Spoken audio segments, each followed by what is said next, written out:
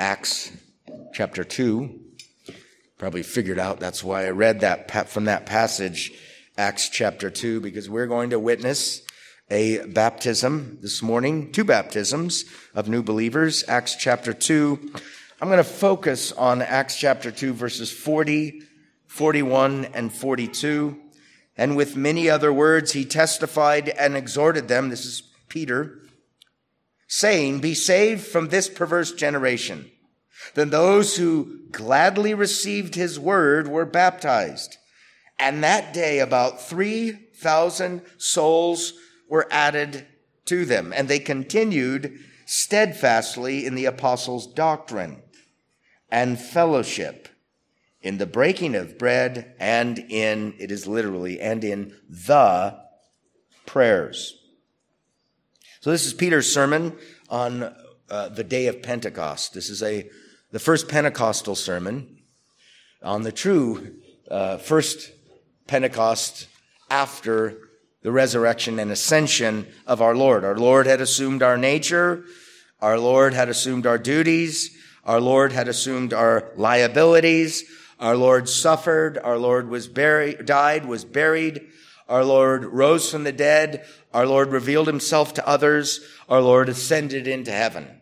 And he had given promise, especially terminating upon the original disciples or the apostles, that at some point in the future, they were to wait in Jerusalem until this power came upon them. And so this is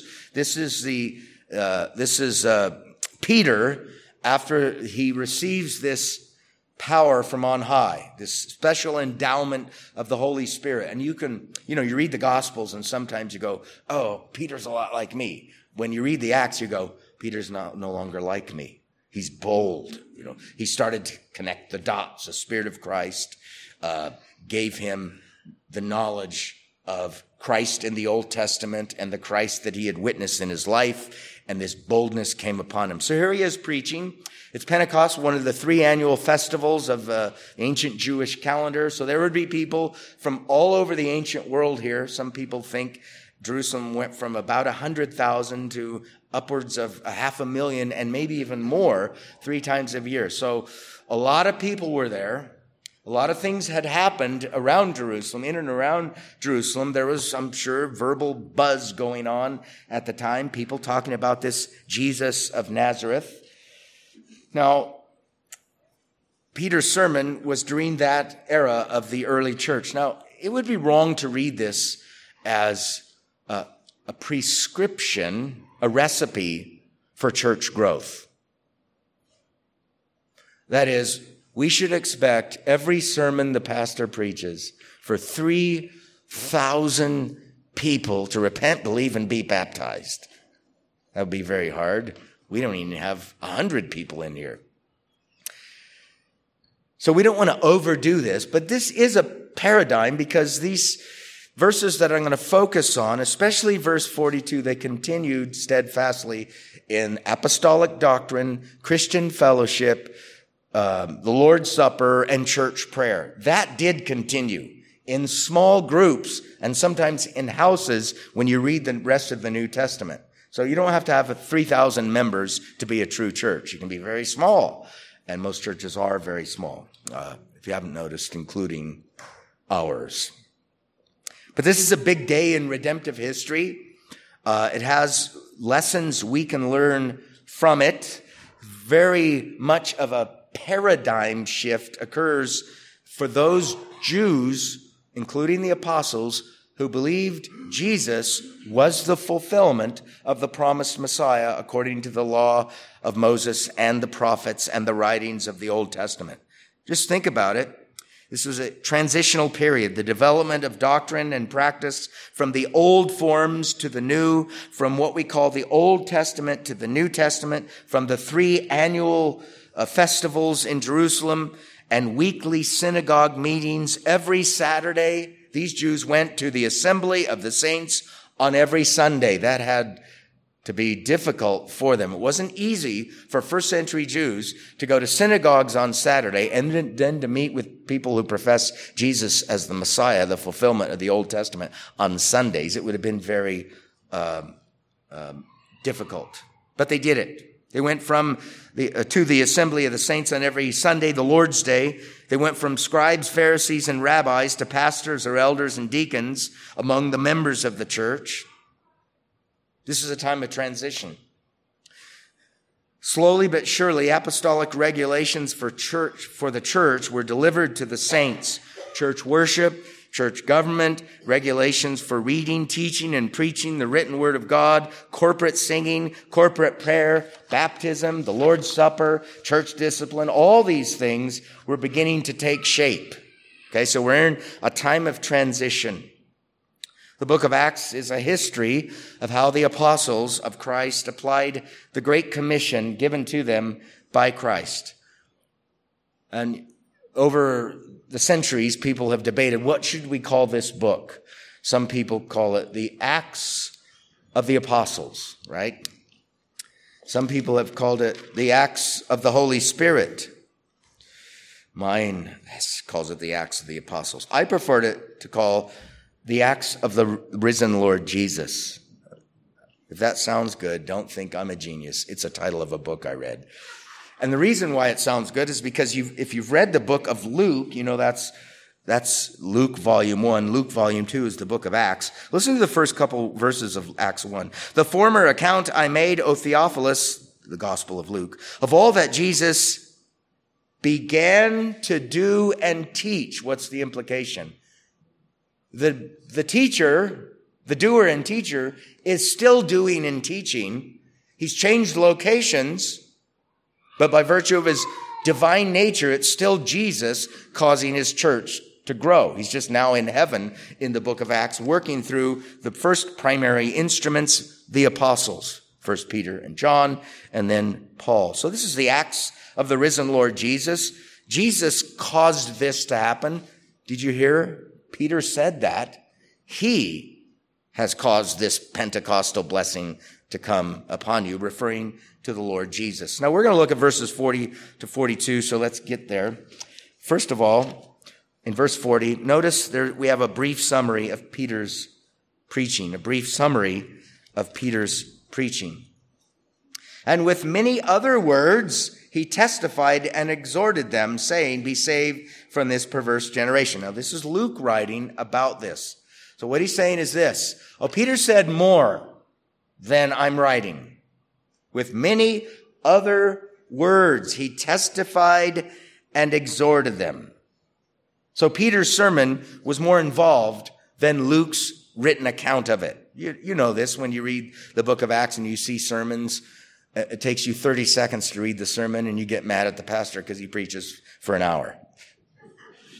No, they're samples of what was said, okay? They're reducing their words so that they don't go on and on and on and on. That's happening here. Luke's account is selective, we might say, not exhaustive. So I can preach for an hour and it's okay. Notice as well, it was both doctrinal and practical. He testified, he's proclaiming doctrine, and exhorted. There's the practical part. He told them the truth, then he told them what they ought to do in light of the truth. So we could say preaching should involve both. And if you read the Pauline epistles, you know that Paul includes both doctrinal instruction and pastoral exhortation and admonishment. But notice something else about Peter's preaching, the end of verse 40. It was direct and to the point. Be saved from this perverse generation.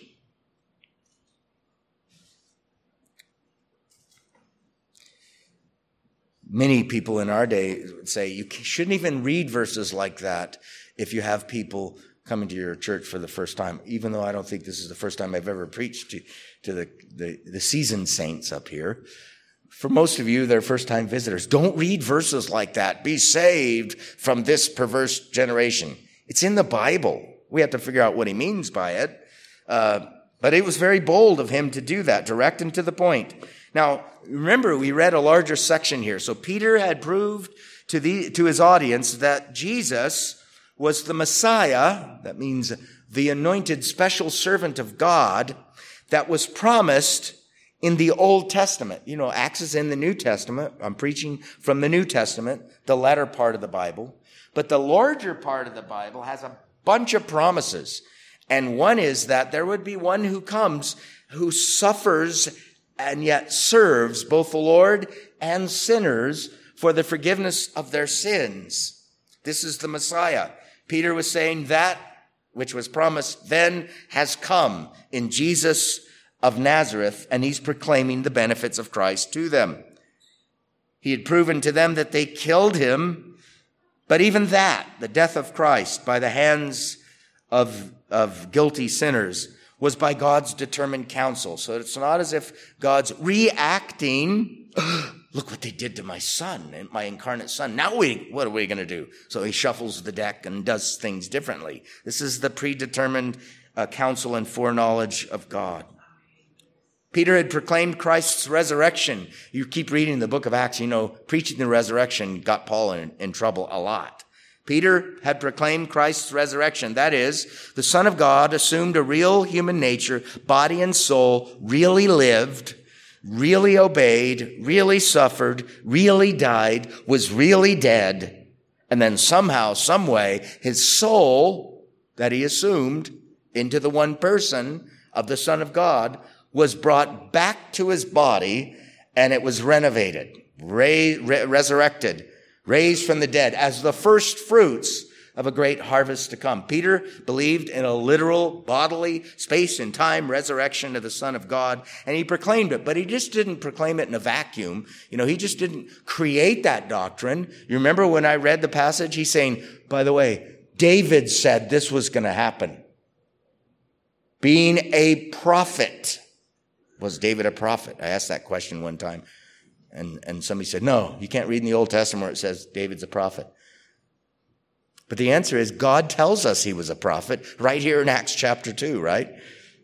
David was a prophet, so he was speaking about days in the future. So David was a type of Christ, and he was speaking about the Christ in Psalm 16 and the resurrection of the Christ. So he's proclaiming all this to these people, but he's connecting these great acts of God in Christ with the Old Testament. You remember, if you've been here long enough, you know this one. This is that. This, what's happened in our lifetime, what I'm proclaiming to you, is that which the prophet said would take place. It's a huge way to think about the relationship between not only the two testaments, but the incarnation sufferings of Christ before the New Testament was written.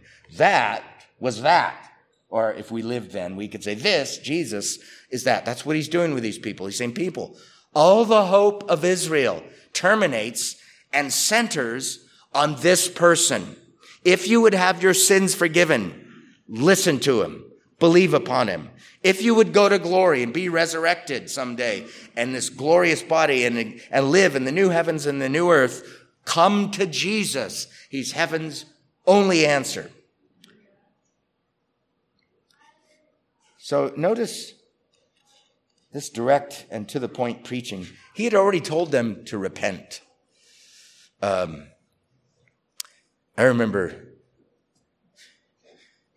1983 or so. Yes, I was in college. And there was this big crowd out in front of my favorite room at the campus at Fresno State. The campus bar. So in order to get to the place I went to every day, the bar, I had to walk by this huge group. And there's all these people listening to this woman scream at the top of her lungs, repent, you howers and howermongers. And she just kept going. She was from the Sister Cindy, I think was her name. And I'm standing in the back going, what's going on? And there's these other guys passing out, Bibles and pamphlets and going, don't listen to her. Here, read this. And they're witnessing, all that stuff. Repent. And so I go, what's this repent thing? She never explained what it meant. Peter used that word here. And this woman was probably trying to come on the heels of Peter there. But repent. Now, some people repent means this. Acknowledge you're a sinner. I've sinned in the past. And now turn and go stop sinning. To change the mind about God's law and your relation to it is to repent. I acknowledge I'm a sinner.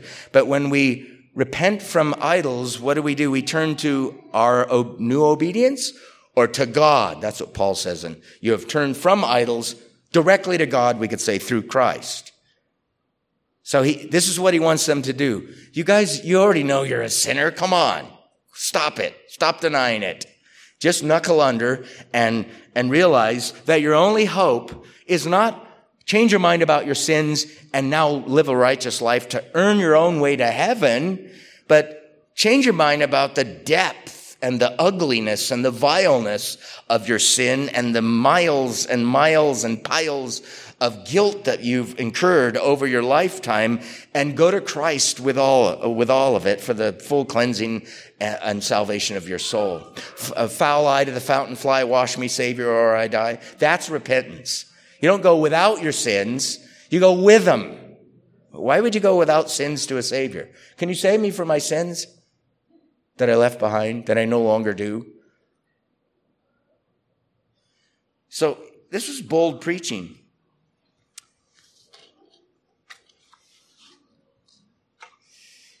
So that was point one, a brief summary of Peter's preaching. Point two, verses 41 and 42. The twofold result of Peter's preaching. There's a twofold result here. Notice in verse 41, then those who gladly received his word. What's the assumption? There were those who didn't gladly receive his word, right? If some gladly received his word, not all, then others didn't gladly receive his word. Some did not respond favorably to what Peter was saying. I know how that is. Some of you know how that is. I already said we're all guilty sinners. Some people don't like to hear that. That doesn't minister to me. Well, if all I did was expose your cancer, your wound, and just keep yelling at you, cancer, cancer, cancer, cancer, and I never gave you a remedy, but I had the remedy, and that would be bad news. All I did was scold you because of your faults. I was the fault-finding, scolding pastor. Some of you know I always tell visiting preachers, what are you going to preach? And they tell me, and I always say, don't scold my people. I'll scold them if they need scolding, but not from the pulpit. Because you create people that are always going to doubt their salvation, because I keep telling you how bad you are. You're way worse than you realize, okay? And God's way better than we'll ever know. I just get that one and go take that one to the bank, because it's true. But here we had some that didn't like what was being said. And if you continue to read in the book of Acts, there's a lot of persecution that goes on there. But some did respond favorably. And these are the ones I want to concentrate on. They gladly received his word. They repented, because he told them to repent with the assumptions here. They must have done that. They're receiving his word. They're believing the things that he's saying. I'm a sinner. I need to acknowledge that. My only hope is this risen Christ, this Messiah, this fulfillment of the Old Testament. That's my only hope. So they believed on the Lord Jesus Christ, we could say. They were saved. They were gladly receiving his word. I like that word. They gladly received it. Those of us that have come to Christ, especially in riper years, you might be able to remember when you weren't gladly receiving it, and then at some point you're just gladly receiving it, and then you just kept on gladly receiving it, and then at some point you didn't as gladly received it, and you slapped yourself up upside the head and said, you need to gladly receive the word, even when it corrects me, But they gladly received it. And notice also in verse 41, they were baptized. Those who gladly received his word, they repented, and they gladly received his word, were baptized, just as commanded in the Great Commission by our Lord in Matthew chapter 28. Note that they were baptized. Water wasn't baptized. Persons were baptized. The moving element was the person, not the water. If you're wondering what I'm getting at, we're a Baptist church. We move people into water and out. We don't move water. We baptize persons, not water. But anyway, What is baptism? Because we're going to witness 2 baptisms today. Well, it hasn't happened yet. By 2 people who have repented and gladly received the word of Peter and Christ and God through me and through others. What is baptism? Here's what we confess. Here's our doctrinal statement. Baptism is an ordinance of the New Testament ordained by Jesus Christ to be unto the party baptized a sign of the fellowship with him in his death, with Christ, in his death and resurrection, of being engrafted into him, union with Christ, of remission of sins, cleansing on coming out of the water, and of his giving up unto God through Jesus Christ to live and walk in newness of life. So it's a sign that signifies those things. It's a divine sign that signifies. So when we watch those of us who have been baptized, we could say this: for all baptizans, pretty cool word, huh? That's persons that have been or are going to be baptized. This sign signifies something not just to the 2 that are going to be baptized. It should remind those of us that have been baptized, that's right. This is God's sign that I'm his in Christ, that my sins are forgiven, that I got a title to glory based on his righteousness, that I'm united to him, that I get benefits divine from him and through him and because of him. So it's a means of grace in that sense. Baptism is a sign. That is, it signifies, we could say, participation in Christ. It's God's sign to the party baptized and to those of us who have been baptized, signifying fellowship with Christ in death, burial, and resurrection, remission of all sins, cleansing, and new life. So we could say this: baptism is a visible word. The Lord's Supper is a visible word as well. The baptism is a visible word. It tells baptized persons that they're God's in Christ. They're forgiven due to Christ, righteous due to Christ, buried due to Christ, raised due to Christ, and glorified due to Christ. They go in the water, ugly, foul, and as a sign of judgment, by the way, but they make it through the waters of judgment, just like the ark did, just like Israel did, passing through the waters of judgment, just like some of them were able to cross the Jordan safely and come out the other side. You think those big water passages in the Old Testament have anything to do with baptism? And all the old theologians say yes and amen. That means I think they do as well. It was an ordeal to undergo the judgment of God that Christ underwent. And he was judged and he was buried, but he made it out of the grave. And baptism tells us he did that as our forerunner, and we're going to make it out of the grave someday. So it should be a means of grace for the rest of us as well. Have you ever heard this? Christian, grab yourself by your baptism and remind yourself what that signifies and be encouraged. So some didn't receive it favorably. Others received it gladly. They were baptized. And then it says they were added. They were added to the church. Matter of fact, you can see that in verse 47.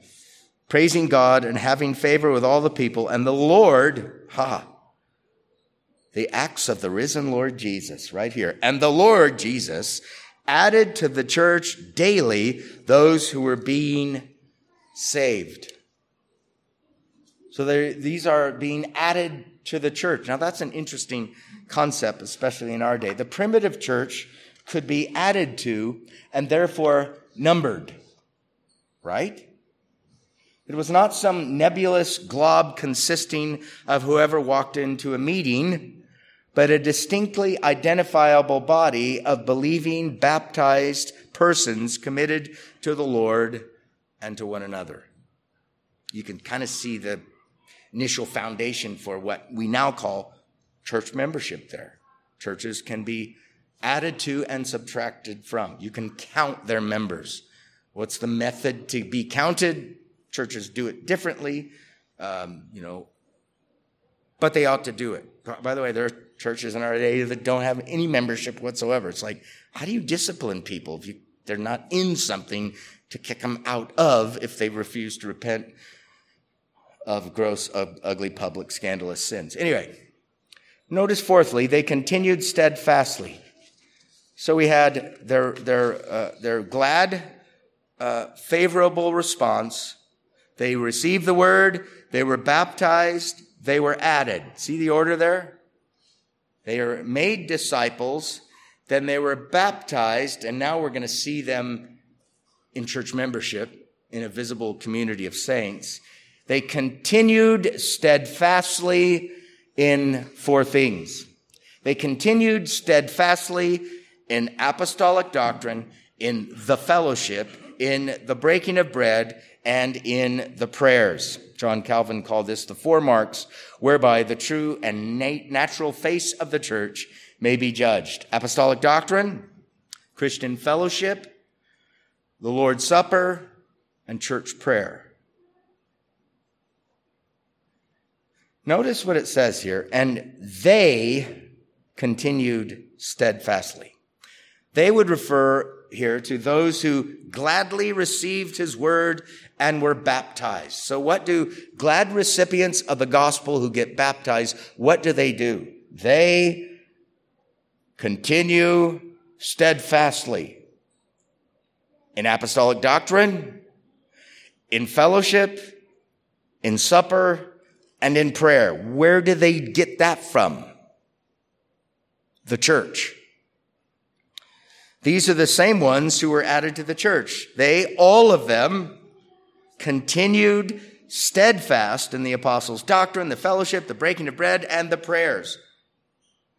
All of them continued steadfastly in all four elements here. Receiving the teaching of apostolic doctrine, fellowship, sharing their goods and graces and love and all that with others in the community of the saints. Breaking bread, I think it refers to the Lord's Supper here, and it is literally the prayers. And all the older theologians said, that's the church at prayer. All of these people continued in all four of those.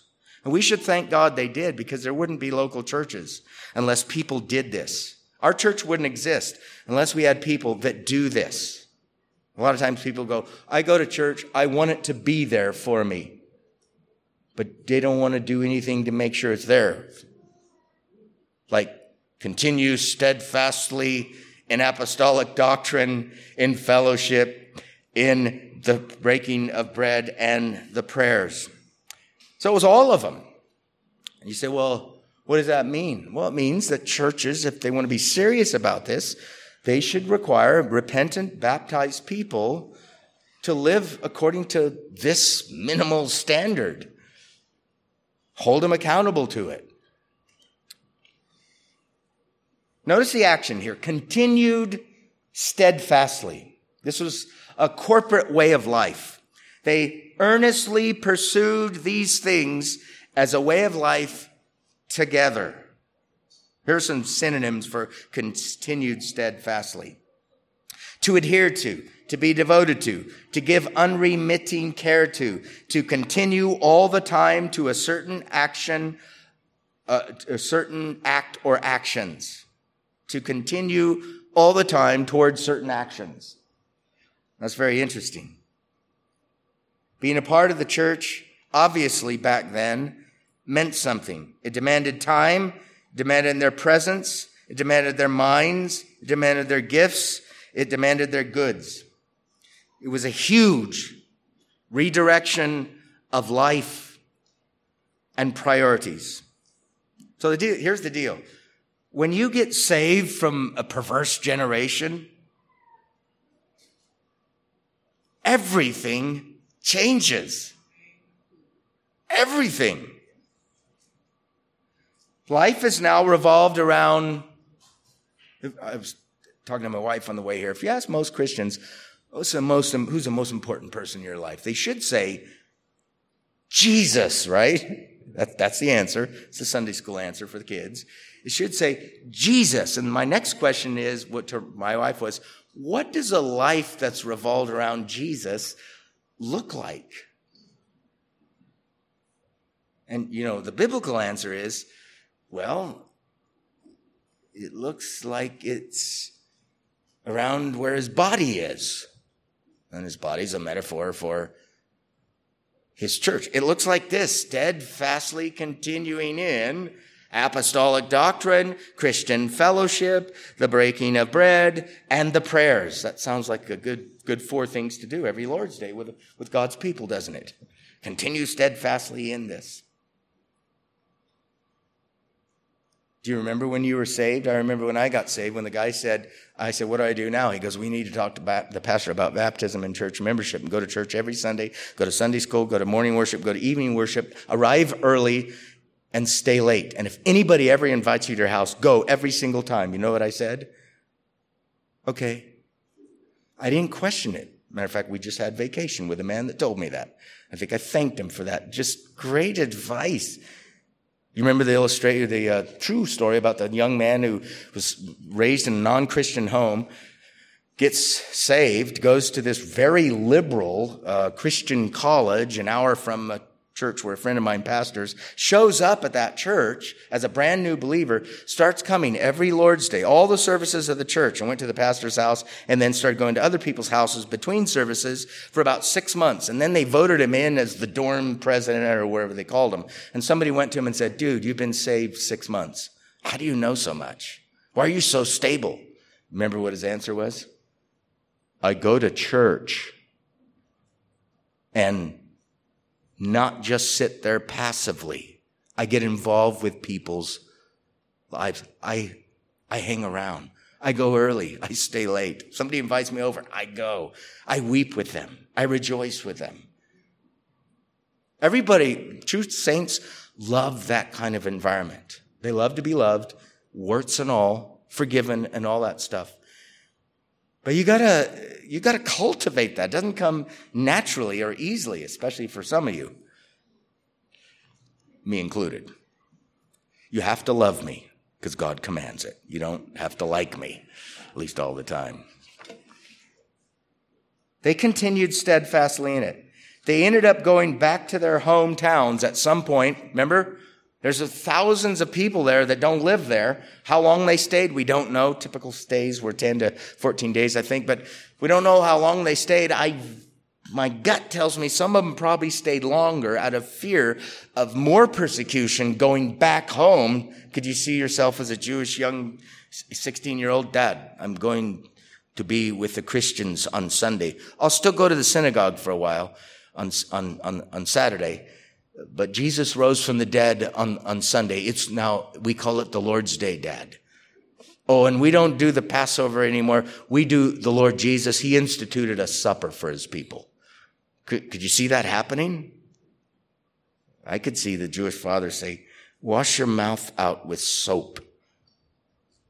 Or get out. And some of you know that happened a lot.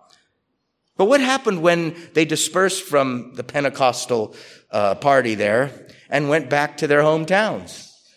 I can tell you what happened. They continued steadfastly in the apostles' doctrine, in the fellowship of the saints, in the breaking of bread, and in the prayers. How do I know? Because you read the rest of the New Testament, and the apostles are writing to people, some of whom are Jewish, that don't live in Jerusalem. And they have churches.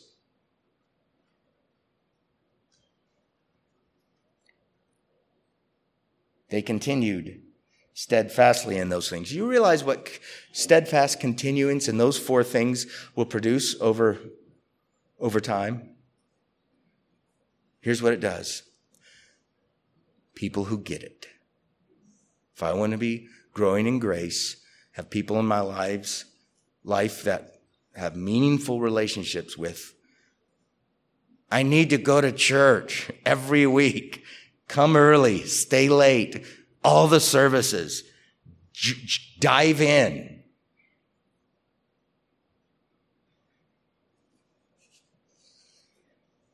We don't want to be a 80-20 church.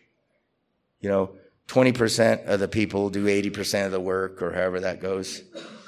It was good to have Mario gone. The only problem for Mario is that the guys that served in your absence, they did an outstanding job. I think the bar is even higher. And it was high with Mario. And it was great for me to see that. You know how much I've worried in the last several weeks when Mario's been gone, or even before that when Mario was just training these guys. You know how much I worried whether or not other guys and ladies, and some of them, their children as well, would come to bat and do what's necessary to make it easy for me to come here and do what I do. Zero concern. Nothing. And then when I came a couple months ago and saw people coming, serving, and it was all done when we got here, Mario's walking around like, I trained him, It was great to see. That's what we want. And if you're a saint, you love to serve the saints, don't you? Be hospitable to one another without complaint, even in your homes. There it is in 1 Peter 4 or something like that. The contemporary rendering would be hospitable without sniveling. No sniveling. I got to have Christians over my house. I got to engage in their lives. We're not like that. We're private. We just show up on Sunday late and leave early. They continued steadfastly in these things. Sadly, many churches are administered less strictly than social clubs. They are. Social clubs, like the Elks Club, they have prerequisites for membership and standards. And when you violate them, you get a knock on the door. You get a phone call. How much more so the Church of God, where we say, yeah, I want those standards.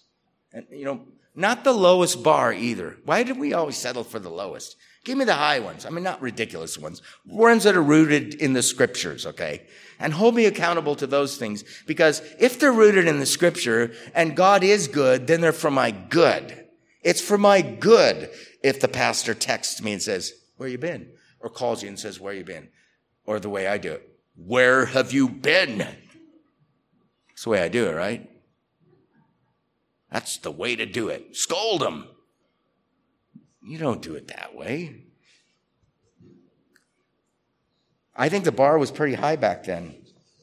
Matter of fact, some of you have heard this before. When they took the Lord's Supper, they would dismiss the dogs before they took the supper. And you know who the dogs were? Unbaptized people. You dogs.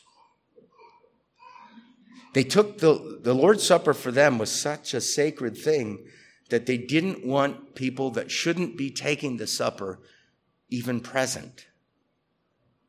And they dismissed them. And that's why Christianity died out, because they had such strict rules like that. That's why it's dead. In the first century, it died out. It didn't, did it? It spread pretty fast.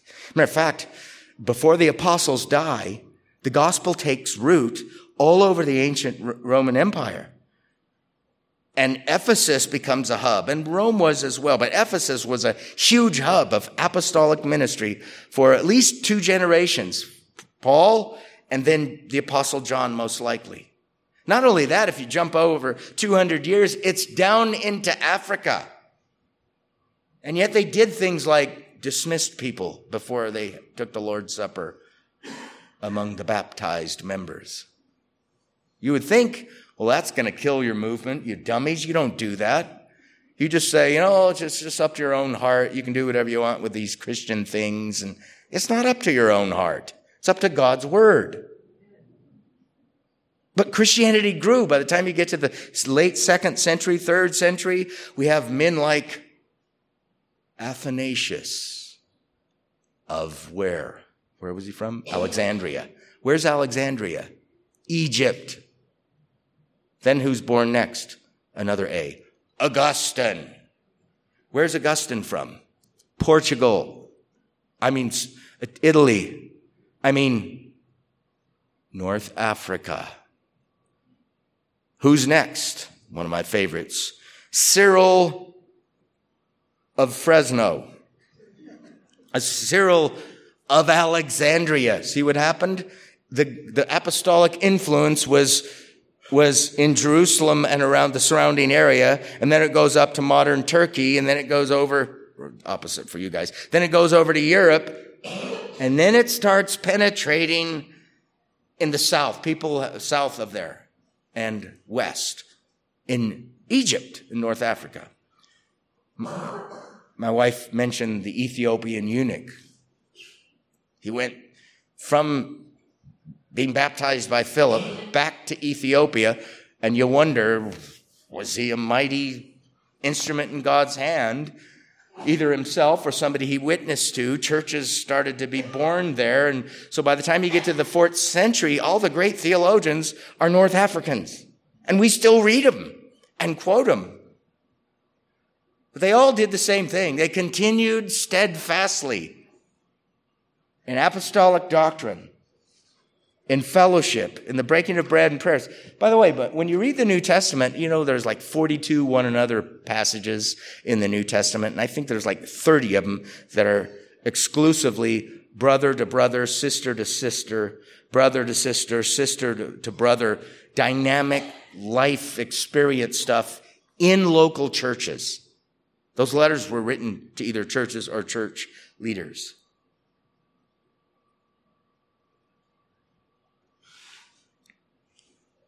Steadfastness. That's what we're called to. That's the standard. You want me to lower it and say, you know what? Treat our church like In-N-Out. You go to In-N-Out for their burgers and their fries are soggy, so you get a burger at In-N-Out, and then you go to another burger joint for your fries, and then you go to Dairy Queen for the blizzard. Treat our church that way. Don't treat our church that way. We have our church is like, it's all or nothing. Okay? It's dive in and become a part of what's going on, or I hate to say this, but this happens. If you just remain on the fringes, at some point you're going to feel left out, second class. And you know what people do? They blame us. It's the way you guys are. It's like, once you're in, you're going, no. I've sinned a lot in the presence of a lot of people here, and they still love me. They don't always like me. I've said dumb things. Right? I have. And they forgive me. I'm not always as faithful as I ought to be individually with them, one-on-one. But when I try to set up meetings, people warmly say, yes, come. Why didn't you come earlier? And that's when I say, stop scolding me. There's a community of love and acceptance and encouragement. And that's how churches stay relatively healthy and recreate themselves. We know that day might come when we have too many people. Oh Lord, haste the day. And we realize, you know what? We got a big group of people coming from, I'm not going to say Tehachapi. Victorville. You're still moving, by the way. And that's a long drive. Maybe we can think about planning a church. Maybe we should think that way, as a matter of fact. Because churches in the New Testament were born through the ministry of other churches. The dynamic of church growth was from church to church. Paul was at the Antiochian church, and he gets sent out from a church, and he does his apostolic journeys, and lo and behold, believers are born and churches are established. Matter of fact, remember when they went back to some of the churches to appoint elders, that tells us churches can exist without elders in infantile stages, and that's what was going on then. But you can't do that if you're not earnestly continuing in those four things? Well, I'm almost finished. Let's do some contemplation. Let's think about this passage that we just looked at. First is this. The ministry the word preached creates the church. Peter preached Jesus, and what we call the Jerusalem church was created. The word of God preached creates the people of God. We're going to witness the baptism of two people. Don't know exactly when they believed on the Lord Jesus Christ and got saved, but they've been sitting under my preaching here for many, many months. And God has created two more contributions to our local body through the preaching of the word. The word creates the church. Peter's strategy is very clear. He preached. He got the word out. What should my strategy be? I should preach Christ. When should I preach him? Every Sunday. How many sermons per Sunday? However many the church will put up with. Ours is 2, right? The ministry of the word preached creates a church. Secondly, Christians are people who not only believe the gospel, but they get baptized, they get added to a church, and they are those who continue steadfastly with other Christians in the apostles' doctrine, in the fellowship of the saints, in the Lord's Supper, and in corporate prayer. That's what Christians do. You know, it's like, remember, I asked the guy, what do I do now? Go to church. Well, you learn when you go to church other things that Christians do, but that's the biggie that changed in my life. I mean, besides being a guilty sinner and then being cleansed by the blood of Christ, the biggie was now every Sunday I went to church. Before, I would be hungover watching NFL football games and yelling at the TV. Then I stopped it all of a sudden. Why? Because I got arrested by the grace of God and changed from the inside out. And it was, I didn't, and my friend wasn't saying the fourth commandment. You got to keep the Sabbath holy. You better go to church. I didn't even think he had that in his mindset. The saints gather on the Lord's day, the day of the resurrection. You're a saint. You need to go there and do what saints do. We belong to Christ. We no longer are our own. We've been bought with a price. Therefore, we are to glorify God in our body and in our spirit or souls.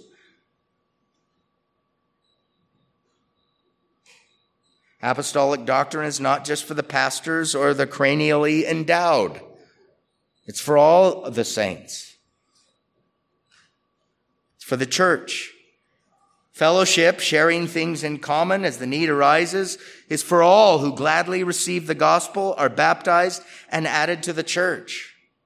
Now, everybody can't do and give the same as everybody else.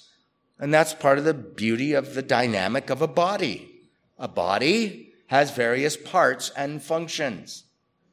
Some of you will function as a little toe. Lose a little toe. And then tell me, a little toe doesn't mean anything. You ever seen people without a little toe? It's like they have to learn how to walk again. Even if you're a little toe. By the way, you can't be the lint between the little toe and the second toe from the outside, because lint isn't a part of the body. It's an accident thing that adheres to us that we can blow off, you know.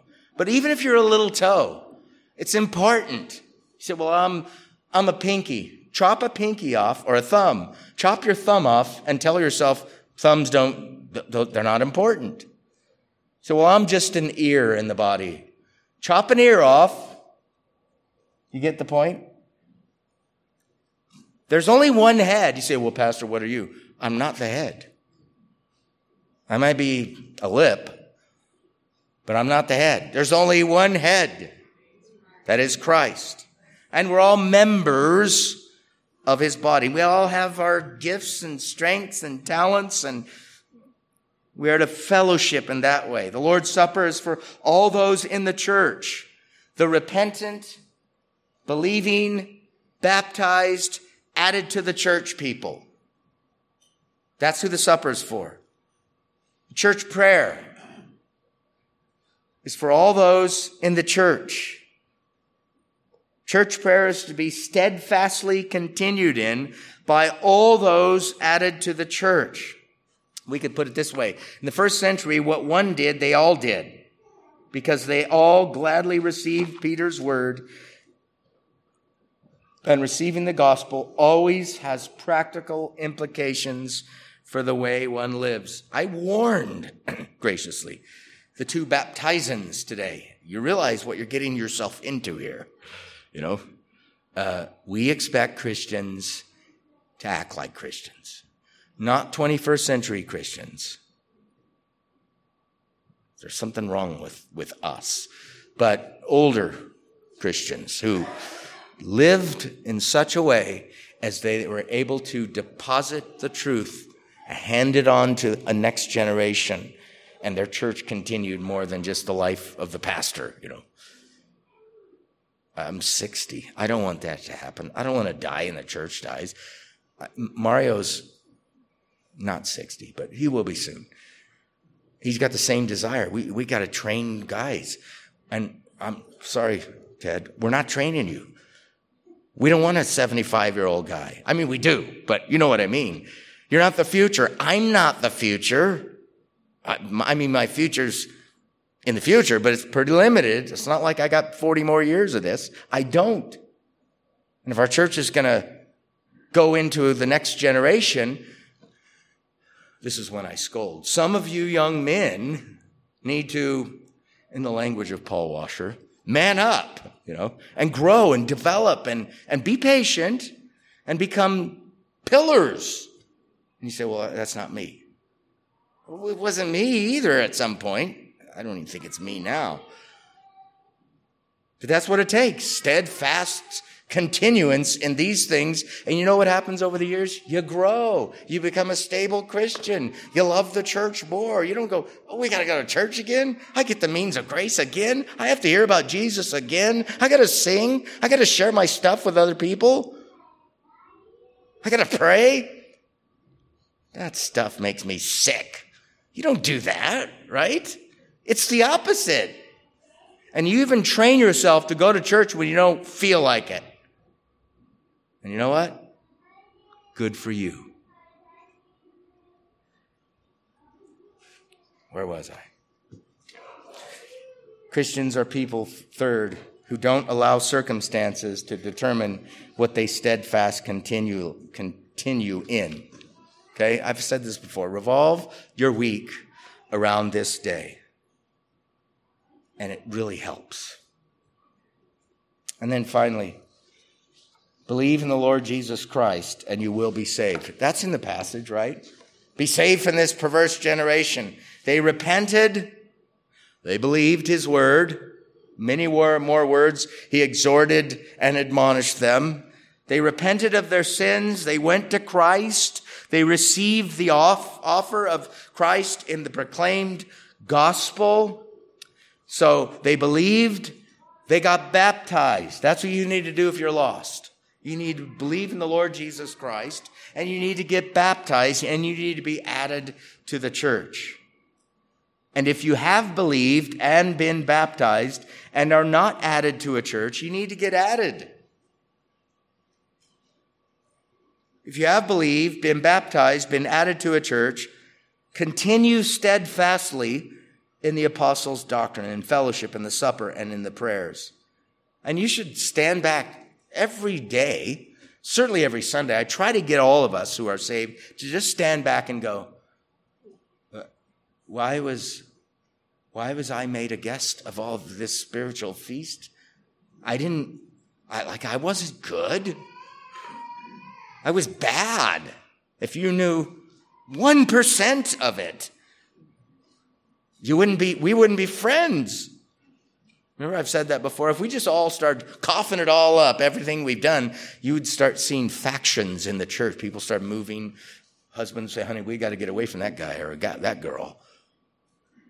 It was bad, okay? But now we're saved. Grace came and Grace remade, and grace endowed us, and grace enriched us, and grace calls us, and we should marvel at the grace of God. Not only that, at the kind providence of God before the grace of God stopped us in our tracks. Because we were walking around guilty sinners deserving hell.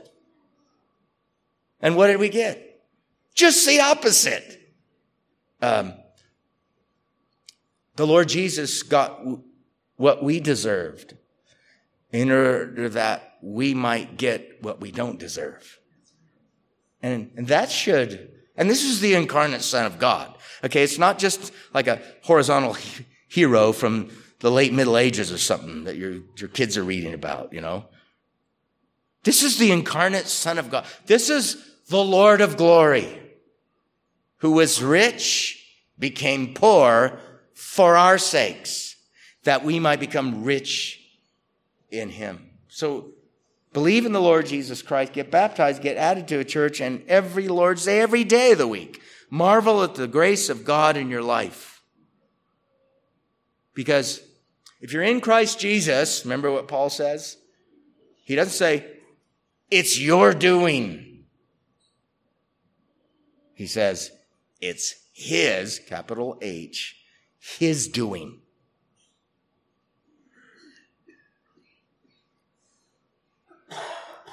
Repentance is actually a gift. Faith, a gift. Baptism, a donation from heaven, a gift. The apostles' doctrine, a gift. Fellowship, a gift and privilege. Supper, he didn't have to give us these things. He did. Church prayer, all these things are donations, gifts from heaven to sinners like us to help us limp along the way and ultimately to get to glory, not by virtue of our limping along the way, but by virtue of the righteousness of Christ for us. Your continuance in these things, as rough and ugly as it may be at times, is also a gift. So I didn't want to come to church today. I brought a foul offering. So what do? Stay home and get sinless before you come to church usually?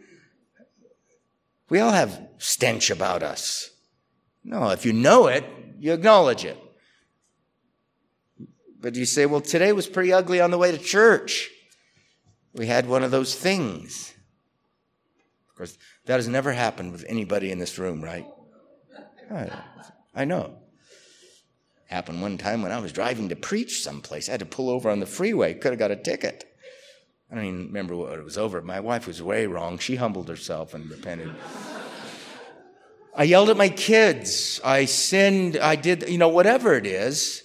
Yeah, but you came. You're here. Lord, forgive you. Lord, strengthen you. Yeah, it's ugly at times, but sometimes we just say, I made it. Better late than never. Early is better than late, by the way. But it's better to come late than not come. Oh, we can't come late. It'll be embarrassing. Then come early. But come. And even our ugly continuance in these things, that's by grace as well. And we should be very thankful. I'm rambling. The plane needs to land, so let's pray. We thank you, Lord. We pray that you would help us to see this wonderful pattern from the book of Acts. We want to see it in our church. We want to see it in other churches. We want people to hear the gospel, to believe the gospel, repent of their sins, come to Christ, be baptized, be added to the church, and then steadfastly engage in apostolic doctrine, the reception of its teaching, in fellowship, the love, and the sharing among the saints, in the breaking of bread, the supper, and in the formal times of church prayer. Help us and bless, we pray. In Jesus' name, amen.